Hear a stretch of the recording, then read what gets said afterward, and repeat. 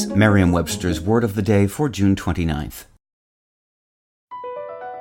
Across America, BP supports more than 275,000 jobs to keep energy flowing. Jobs like updating turbines at one of our Indiana wind farms and producing more oil and gas with fewer operational emissions in the Gulf of Mexico. It's and, not or. See what doing both means for energy nationwide at bp.com/investing in America. Today's word is duress, spelled D-U-R-E-S-S. Duress, which is typically used with the word under, refers to force or threats meant to make someone do something.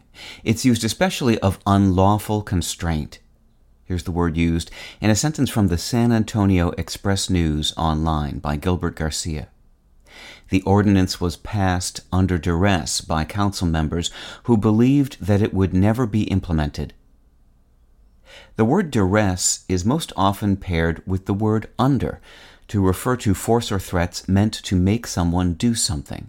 For example, someone forced to sign a document signs it under duress, and a person held under duress is not free to leave but is being constrained, usually unlawfully. Don't confuse being under duress with being under stress, which is a much more common occurrence.